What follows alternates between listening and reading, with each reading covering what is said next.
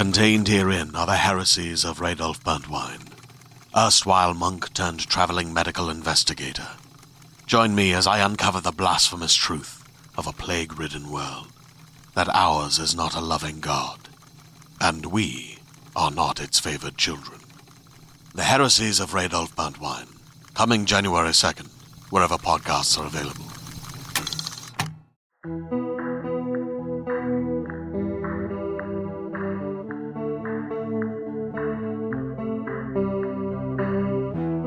Welcome to the Nightmare Magazine Story Podcast. Enter freely and of your own will. I am your humble host, Terrence Taylor, one very much at home with the children of the night.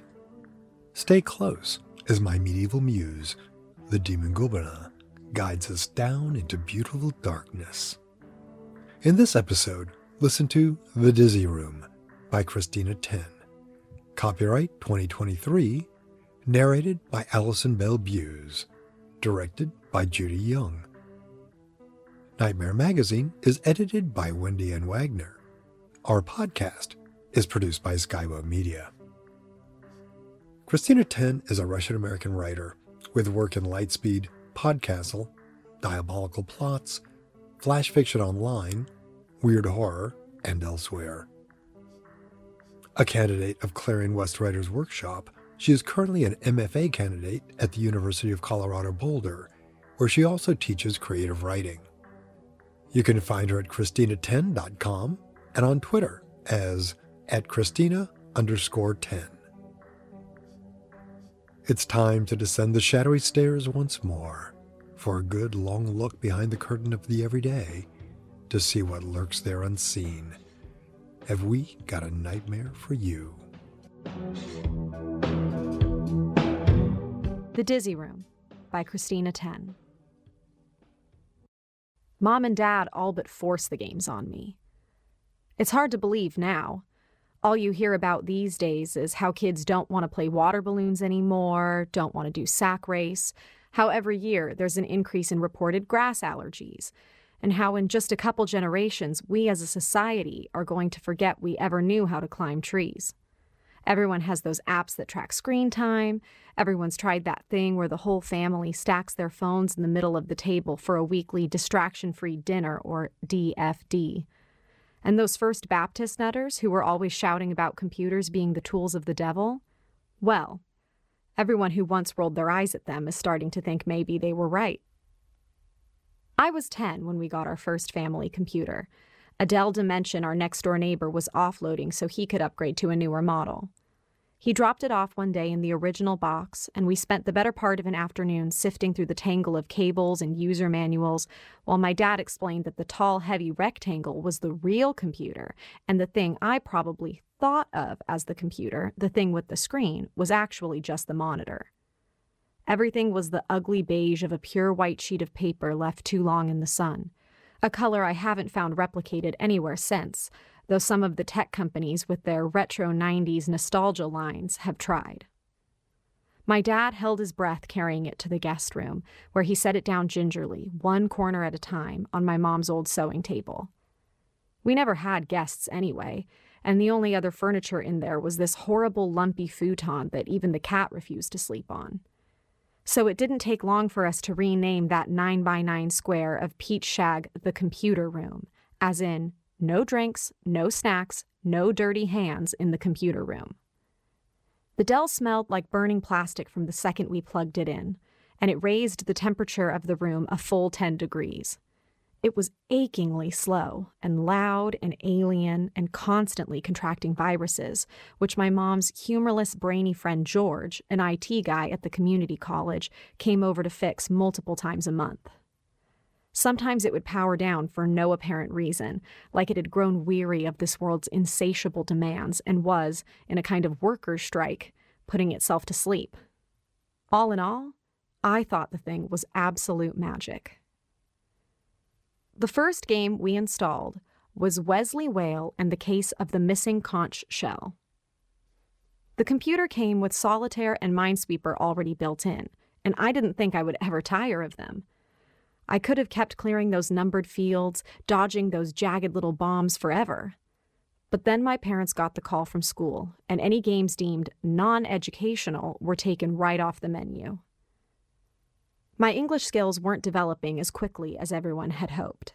Everyone being my grade's guidance counselor and language arts teacher, as well as Severn Elementary's ESL coach, a soft-spoken, ponytailed woman named Ms. Arnold, who made us sit in a floor circle and who all the kids teased for having a boy's name for a last name, though I could tell deep down they were infatuated with her and wanted desperately to impress her, so eager were they to show off their hard-practiced TH and short I sounds.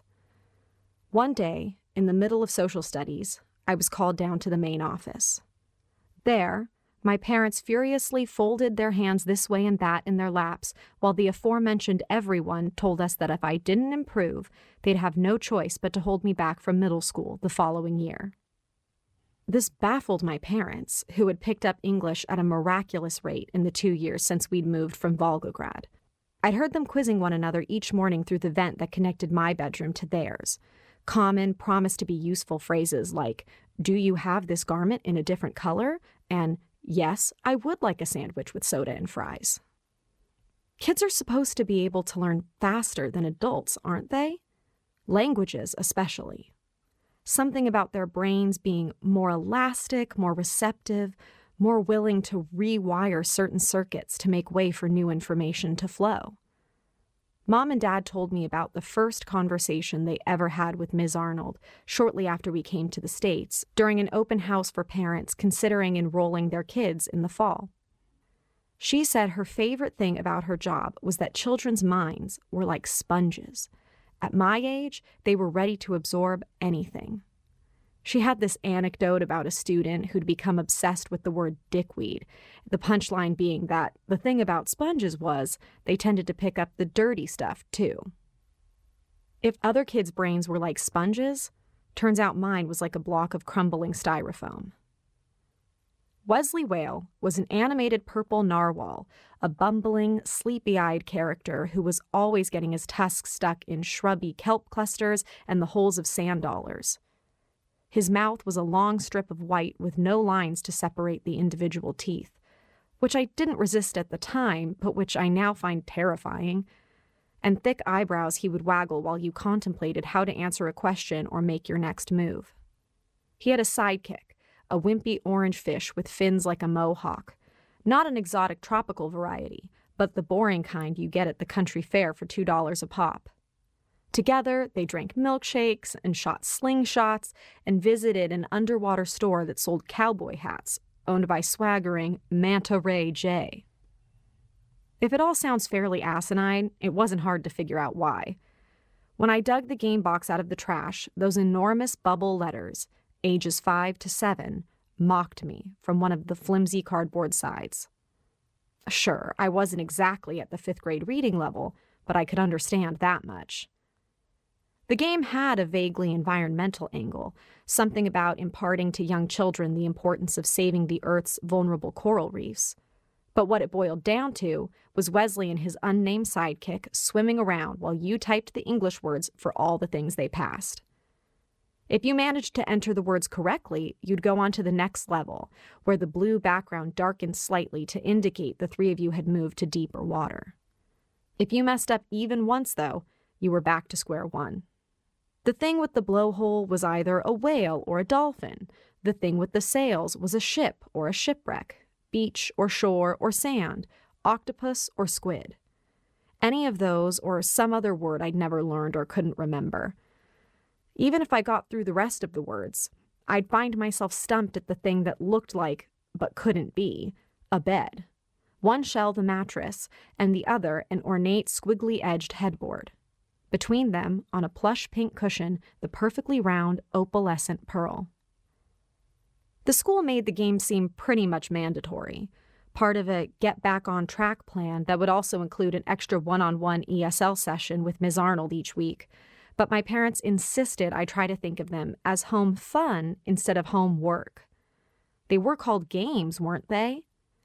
Just more sophisticated versions of the ones I already loved. Besides, my mom said, she'd seen me beat solitaire 100 times. Wasn't I tired of watching those cards tumble in their predictable patterns, their cheery, bouncing parabolas like gymnasts rehearsing the same old routine? But the new games weren't exciting, nor were they relaxing. And most of the time, like with Wesley Whale's Oyster, I felt like there was no way I could win. The guidance counselor had prescribed an hour a day, but my parents were like the kids in Ms. Arnold's class, so anxious to impress, to be the good immigrants, quick studies, that often I would spend entire afternoons in front of the screen, the mouse warm under my fingertips, my eyes dry and blurry and threatening to vibrate right out of their sockets. Computer games were expensive back then, too. That much hasn't changed. During our new monthly check-ins at the main office, during which I mostly zoned out and counted the flecks on the ceiling tiles, I would occasionally hear my dad drop a name like GameStop or Radio Shack, suggesting these were the places where he bought his daughter her language learning games. But we weren't exactly an MSRP family. Everything we bought secondhand, or more often third or fourth, on deep discount if we couldn't get it for free. My mom found her beat-up Singer on the curb outside an out-of-business Jo-Ann Fabrics, and all my games came from the bargain bin at the neighborhood Goodwill. They were all loose variations on Wesley Whale, cheesy concepts with bad graphics that I would have made fun of mercilessly if they didn't always end up getting the best of me. There was the one where you walk around the zoo and type the English words for all the different animals, the one where you walk around a shopping mall and type the English words for all the different toys, playgrounds, archaeological digs, theme parks, outer space. There were the ones that took you through Bible stories and the ones that starred popular Disney heroes. The ones laid out like board games where you had to get from beginning to end by typing the English words for jobs, buildings, household objects, all while, like some sick bonus challenge, navigating trouble tiles that would instruct you, if you landed there, to go back to start. The worst one was called, I don't know, something like Mindy Lulu Has a Boo-Boo, in which a little girl visits the doctor's office for the very first time. She has pink freckles and eyes too big for her head, and when she enters the pale yellow room, she promptly takes her clothes off. You're playing the role of doctor, and to level up, you have to type the English words for all her body parts.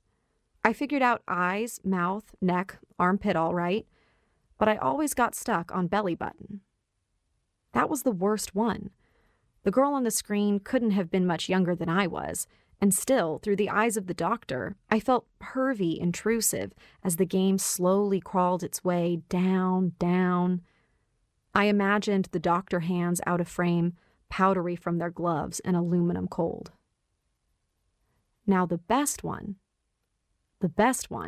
was Dizzy Game. It wasn't called Dizzy Game in any official capacity. The box it came in was a plain dull black, dented at the corners and unmarked except for half a dozen stickers on the back, the order of which was evidence of increasing markdowns. Green, then yellow, then red, Goodwill's lowest, last call price. I turned the box around and around, looking for the usual reassuring mascot flashing a thumbs up, you got this, or a manufacturer name like the So-and-so Learning Company. But there was nothing, and no title either. I called it Dizzy Game because that's how it made me feel the first time I played it. Queasy and out of breath like I'd just chugged a whole liter of Welch's, then gone straight for the park's loopiest coaster, and there was no end, no air brakes, no board attendant in sight. The first thing I noticed, the contrast was jacked. Not that color saturation was amazing in any game in those days, but with this one, I could barely make out what was on the screen. It was all gray shapes over gray shapes, larger gray shapes shifting in the background, lighter or darker by marginal degrees. I messed around with the gamma settings for a full 10 minutes before I got it even close to workable. Then my eyes adjusted before my brain did. When the grays gave way to a clear, vibrant image, I was mesmerized. The graphics were crisp and fast-moving, impossibly detailed. A shocking departure from the pixelated animation of campy characters like Mindy Lulu and Wesley Whale. I hadn't thought the Dell capable of it. Once my brain caught up, though, I crashed back into disappointment, because the scene before me was a grocery store, which meant I knew how this one went. Walk around, try to conjure up the English words for eggplant, onion, all the different kinds of produce. I sighed and settled into the computer chair, an instant backache with peeling leather upholstery and only 3 working wheels, which my mom had gotten in a howling deal at a recent sidewalk sale. I pulled the keyboard forward and prepared for another long afternoon of failure. Wiggling the cursor, I drove my character, a stock boy in a green apron and collared shirt, ahead. Immediately, my hand cramped around the mouse and my stomach lurched. The ground in the game wasn't the gleaming, colorless vinyl I knew from all the times I'd accompanied my parents to Food City, where they let me steer the cart like a race car through the aisles.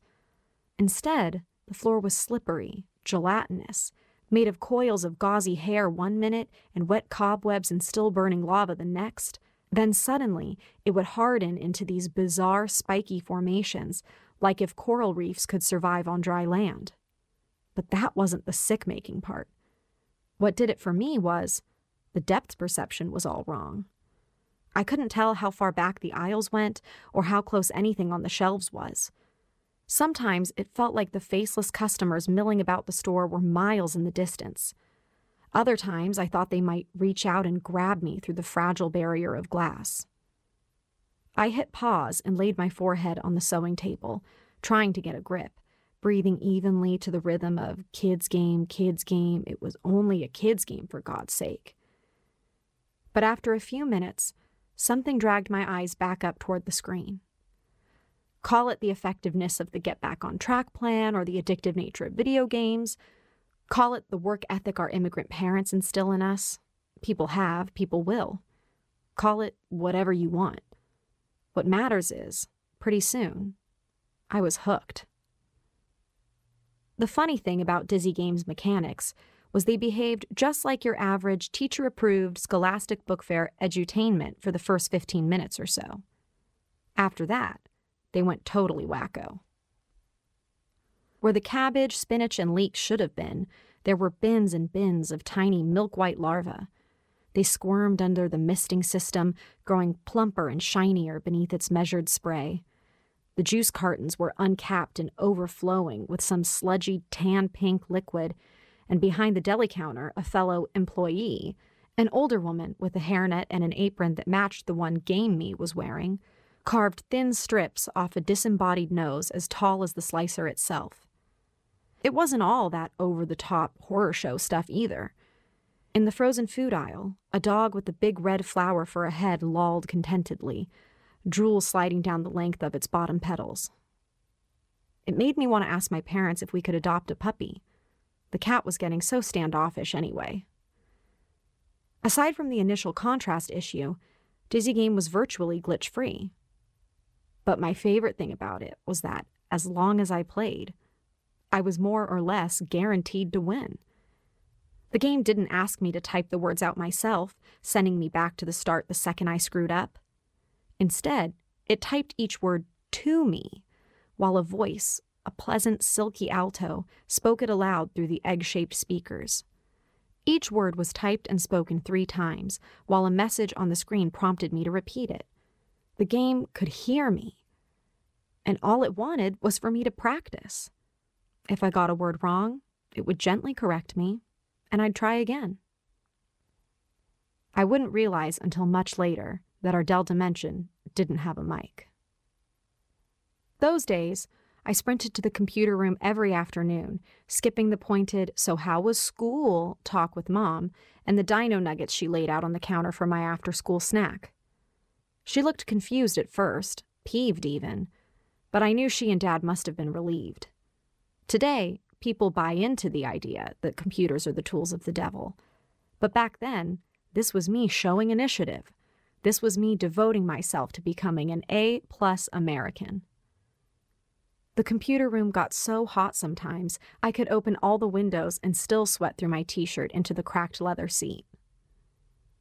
Dizzy Games grocery store had this huge pastry wall, only where there should have been cinnamon bundt cakes and day-old donuts, there was row after row of oversized fish hooks.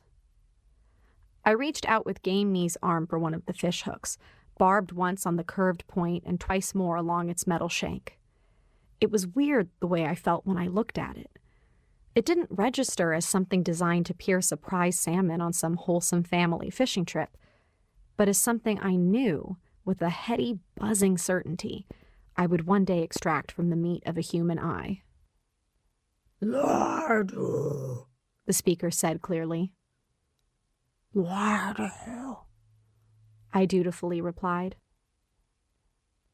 Could it have been that I didn't realize it at first? That I thought Dizzy Game was just teaching me a more advanced version of English, a level I hadn't yet reached in the dumbed-down games or in ESL with Ms. Arnold twice a week? Maybe I assumed that after we mastered conjugation, definite and indefinite articles, homophones and animal idioms and phrasal verbs, we'd have a whole unit dedicated to this other aspect of the language, the slithering and guttural register that ran your throat raw. After all, English is notoriously difficult for non-native speakers to learn.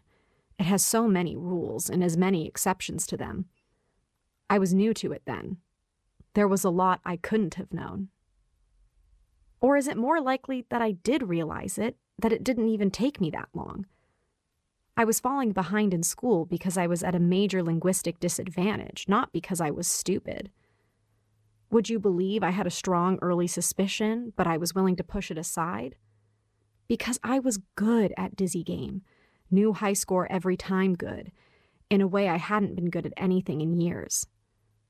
It was patient with me, forgiving, and playing got my parents off my back. More than off my back. It got them on my side. Now they joked at the dinner table that my English would get so textbook, pretty soon I'd be qualified to teach language arts, and I could take sour Mr. McNamara's job. In the computer room, Wesley Whale and the others formed a sad tower under the futon, reaching for its wooden frame like a gray hand through a cemetery plot. Like the pathetic, dead-to-me things they were. One day my dad came in, wheeling our unwieldy Hoover behind him. I paused the game but didn't swivel around, sitting stock still so my head would stay blocking the screen. If he thought I was acting suspicious, he didn't say it.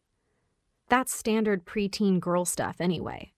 I would do the same thing later with my instant messages, which were dull stuff, not the least bit damning, but which I gleaned from the other kids simply weren't the sort of thing parents were meant to see. I heard his knees crack as he knelt down. He tapped one of the plastic cases. "Finished with these already, Uli?" he asked in English. I caught the smile in his voice. Eager to get back to the game, I grunted an affirmative over my shoulder. He laughed, scooping up the discarded CD-ROMs. He always said he was trilingual, fluent in the nonverbal language of disinterested daughters. Had I made a habit of speaking Dizzy outside the computer room, no doubt things would have turned out different. But the words in the game were so specific, so peculiar. Fishhook, coagulate, mammon. So not the stuff of everyday conversation that, honestly, they never came up. How often did the discussion turn toward coagulation in your elementary assembly hall? Either that, or I had spoken Dizzy, but only once, and that's all it took for me to learn my lesson. It would have happened during recess. I would have been sitting in the shade of the tallest jungle gym tower, watching this kid Jacob run fast laps around the geodome climber. Jacob was always doing that kind of thing, treating recess like some one-man military training camp. He was a loner, like me. Only for him it was by choice. I got the sense he wasn't trying to make any friends at Severn that wouldn't later follow him to Annapolis or West Point. He had a camo print backpack that he never took off, not even during lunch or paint days in art class, and I remember he was wearing it when he sprinted straight toward me on the jungle gym that day. He veered right at the very last second and proceeded to do 20 back and forths on the horizontal ladder, crossing his feet at the ankles so they didn't touch the wood chips. Then he scrambled up and sat next to me, on the other side of the tower's bright yellow support beam, and started examining his monster calluses. He took them between his fingers and squeezed, so by the time he was done, his palm looked like the back of a stegosaurus. He seemed proud, like the kind of kid who would appreciate me appreciating them. So, without thinking, I murmured, I know calluses now, but back then, the dizzy word was the only thing I knew to call them. Jacob must not have seen me after all, because he freaked, leapt to his feet, and immediately lurched backwards off the side of the structure. It wasn't far down. He got 4 stitches on his hand, and later bragged to the class that he didn't really need them, but his mom said it would put her mind at ease. After that, the same part of me that knew I had to keep my dad from seeing Dizzy Game on the screen also knew I couldn't speak the words again to anyone. It wasn't any of their business, for one thing, and it would be a betrayal, I decided, to have been taught, no, to have been chosen to be a student of this precious tongue, just to go indiscriminately passing the code sheet around. Every time I thought about it, I was overcome by this tingling sensation, like spider wasps in the bloodstream, that those outsiders, those foreigners, they wouldn't get it anyway. Like spider wasps. In the bloodstream. I'm rusty, you see, but I've been practicing. Wrapped up in their own lives though they were, my mom worked as a receptionist at Twin Skies Real Estate, my dad for a local carpenter who specialized in beetle kill pine. My parents weren't oblivious to my preference for Dizzy Game. Preference isn't quite it. I'd reached a point where I refused to play anything else. They promised to keep an eye out at the Goodwill in case it had a sequel. Often these kinds of games did, and I'd played a lot of them. Wesley Whale in the case of the Stolen Starfish, Wesley Whale in the case of the Crystal Bay, Wesley Whale in the case of the Buckaroos of Brackish Cove. In the last one, the narwhal's mohawked sidekick was replaced by a surfer dude-voiced shark in Aviators. They never did find a Dizzy Game 2. What would they have looked for anyway? Another unmarked box over an unmarked sleeve, and when you pulled the disc out, the strangest thing. Its thin silver film bubbly and peeling, like no way it should have worked when you slipped it in the drive.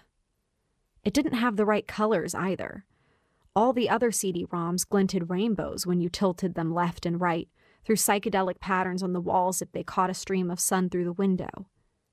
Dizzy Game, though, it's like it swallowed the light.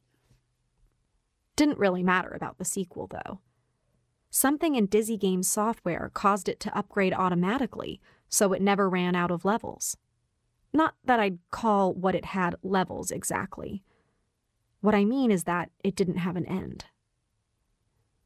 The computer room got so hot sometimes.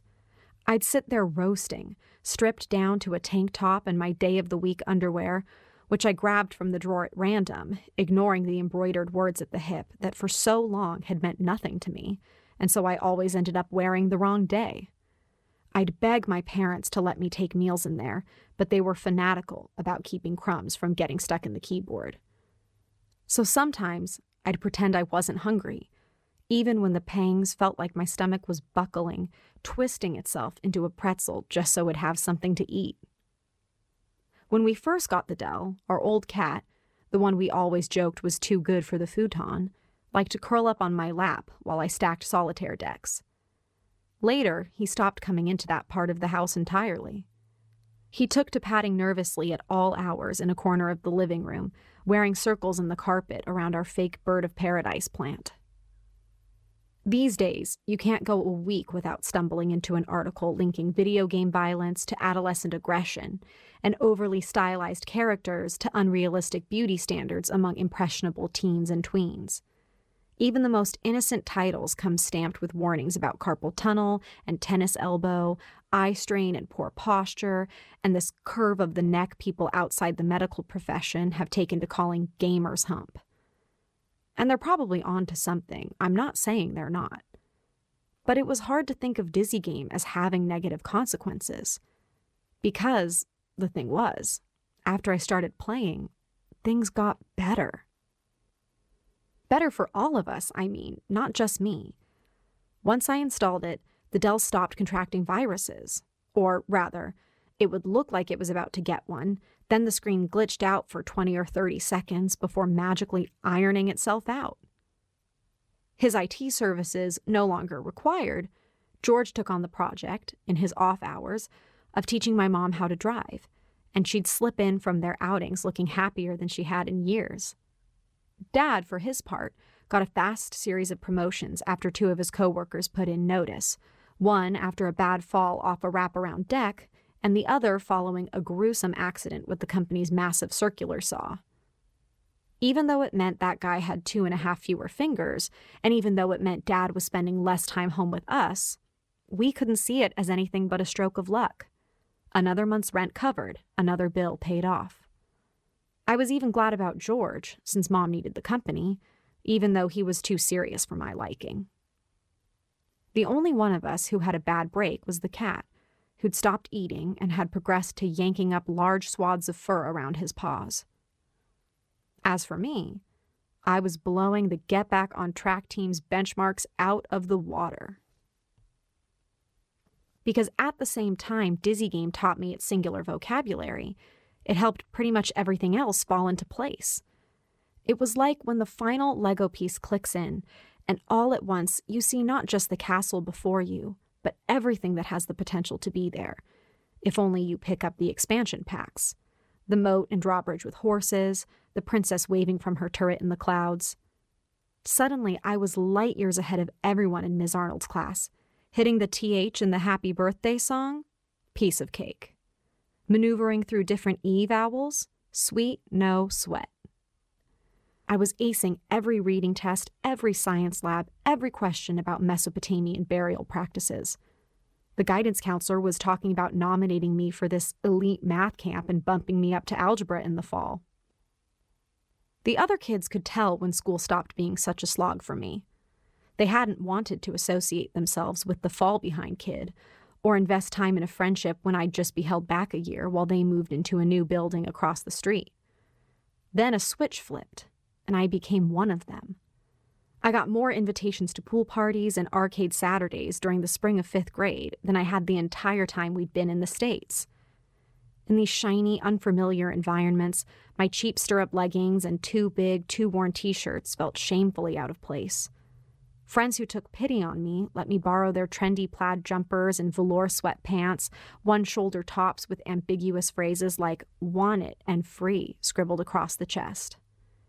In the car, I groaned at my parents' ancient Russian CDs with their shaky operatic crescendos and turned the radio to American Top 40. In the mornings, I pushed aside my usual bowl of kasha and asked my mom if next time she'd pick up a box of tricks. Wanted to trade my glass of compote for Sunny D.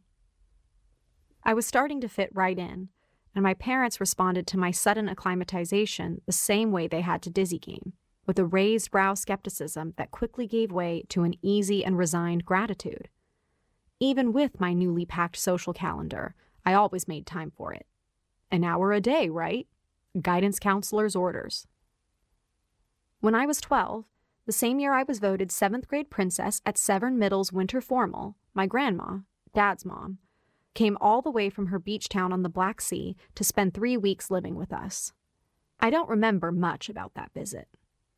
A few of the other girls had gotten inline skates for Christmas, and we were spending most of our time at the Carl's Jr., whose backlot's center grass median made it the perfect donut-shaped roller rink. What I do remember is Grandma unpacking her suitcase on the guest room futon and me standing awkwardly in the doorway, working to wrap my head around what it would mean for her to occupy this space, my computer room, my Dizzy room, for the next 21 whole days. Dad had bought a bunch of blankets full price, special for her arrival, trying to trick the futon into being more comfortable than it was. She didn't seem to mind it. She sat there pulling out one neatly folded blouse after the next, and after those, the gifts she had brought us from Sahumi. Lacy kitchen linens for my mom, Dad's favorite liquor-filled chocolates, and for me, a small menagerie of delicate glass animal figurines, which I recognized as the kind she collected in her own china cabinet, and which I'd admired longingly when visiting Grandma's house when I was little. I made a face without realizing it. The animals, though pretty, smacked of some other me, some buggy, outdated version I wanted deleted from everyone's memory. Still, I shouldn't have done that in front of her. Should have played the thankful granddaughter, let her call me the Russian word for bunny or kitten, and been done with it.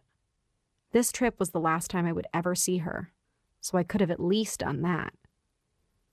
But it wasn't my reaction to her gift that bothered her, and it wasn't the shirts I had taken to wearing, which that day, I remember, commanded in sparkly thread, "Call me." What got to her was that I had more or less forgotten her language. I was surprised myself. It had been a while.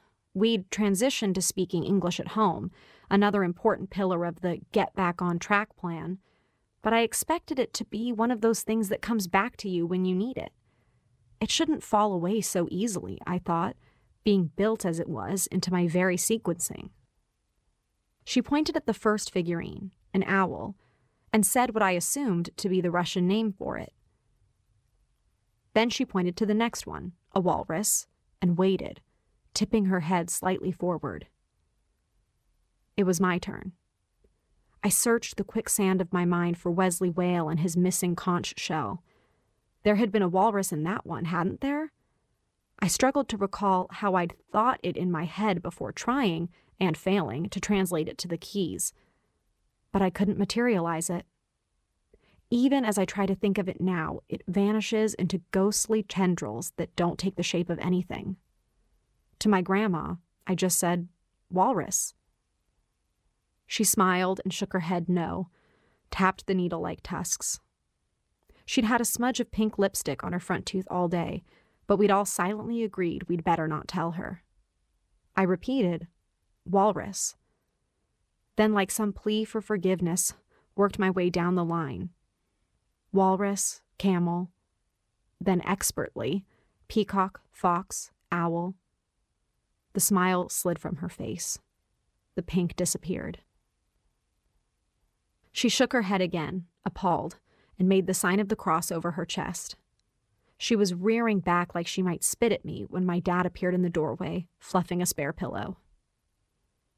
That night, my parents told her to go on and leave it alone, that I was just growing up, and frankly, it was about time I got used to my new surroundings.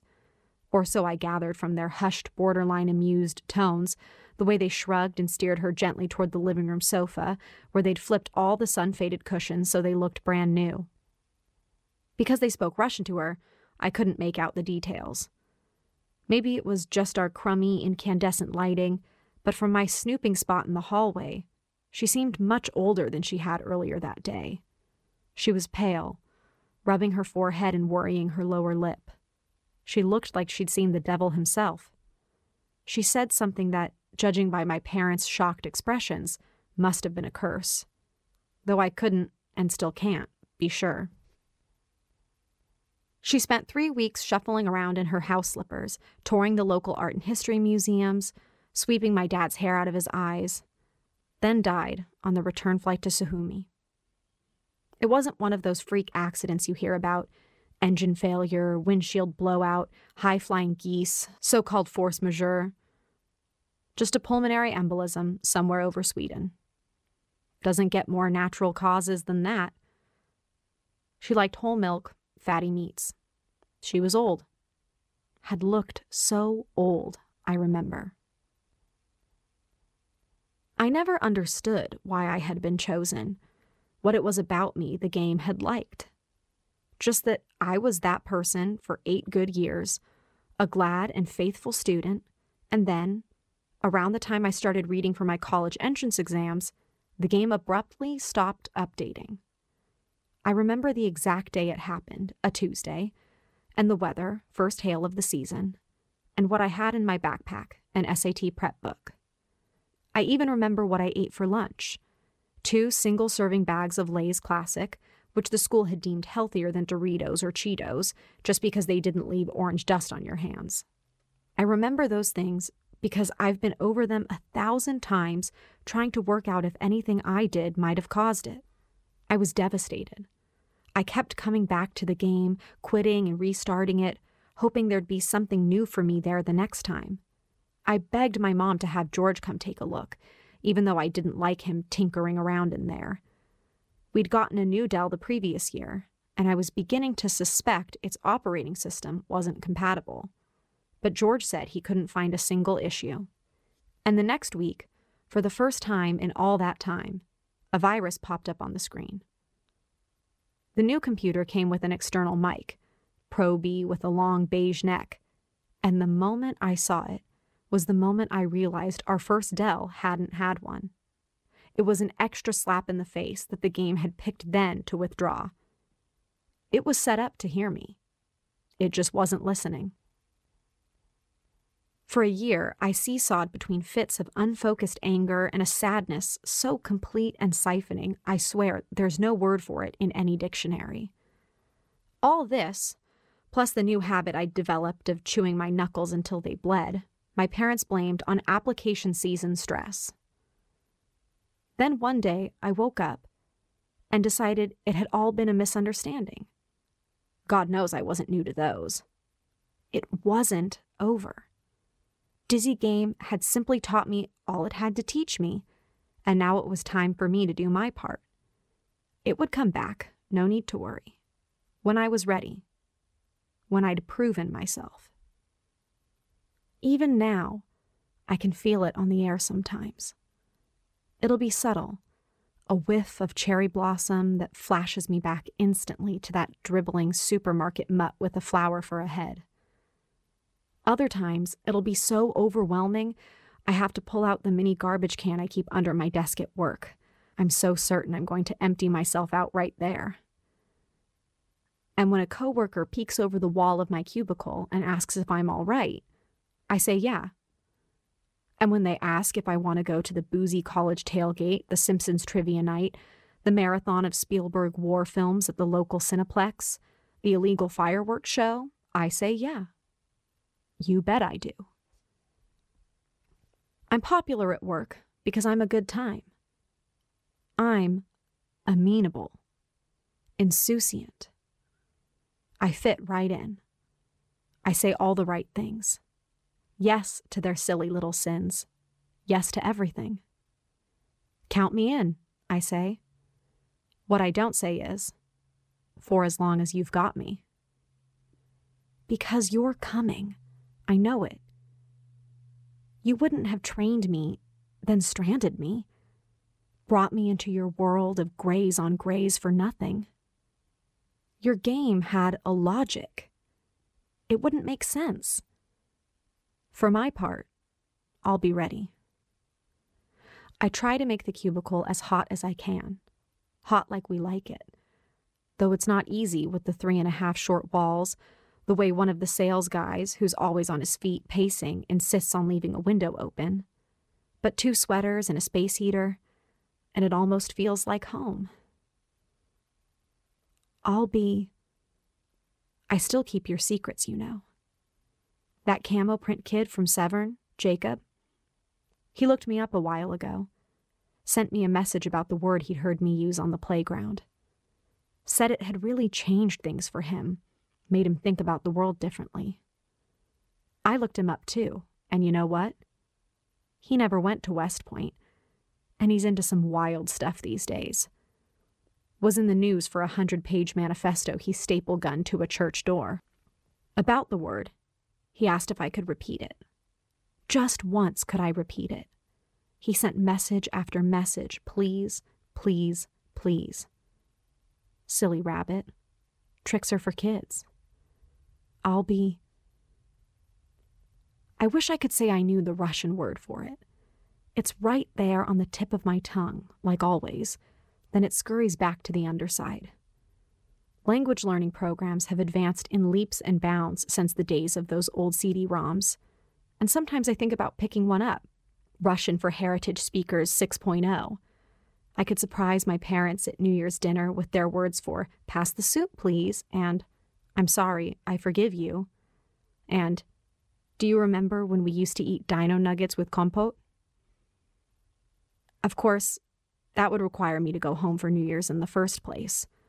Sit through the poisonous quiet of my dad's sparse bachelor pad, the happy clamor of the apartment Mom shares with George on the opposite side of town. No. better to stay focused, to prepare for whoever, whatever you send for me. Better to give the dizzy word for it then. So you know that I'll be... The English word? I think you know it. Wise and many-tongued as you are, I think you know it. But you prompt me. Oh, you test me. So for you, I will say it, flawlessly on the first try and without hesitation. The English word for it is waiting.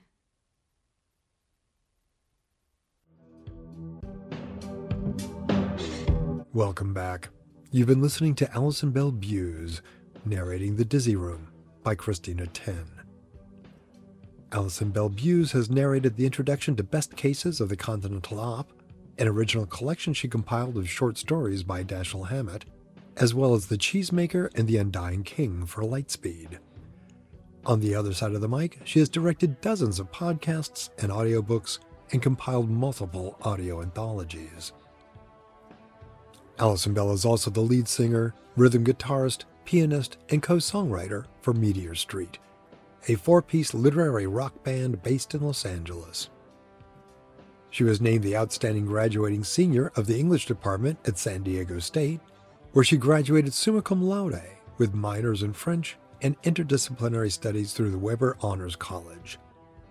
Currently, Alison Bell Buse is the publishing and production coordinator at Skyboat Media. We hope you enjoyed this offering.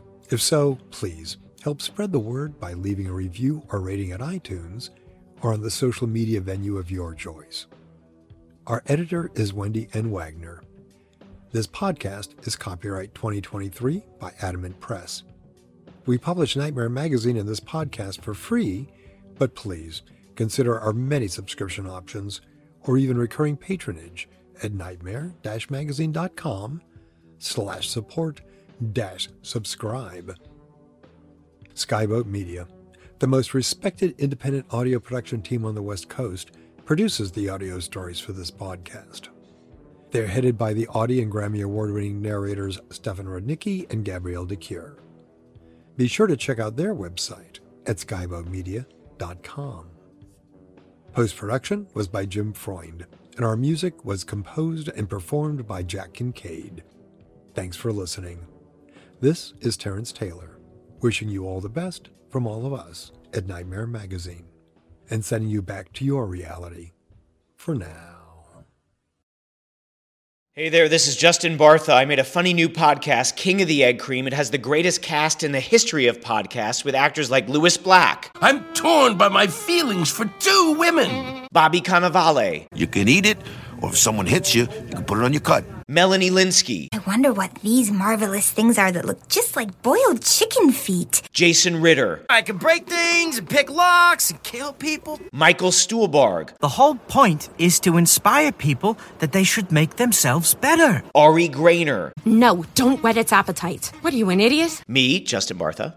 That's not just any egg cream, that's a Lemke's special. And all narrated by the hilarious Richard Kind. This is the story of Harry Dalowitz and how he rose from nothing to become New York's King of the Egg Cream.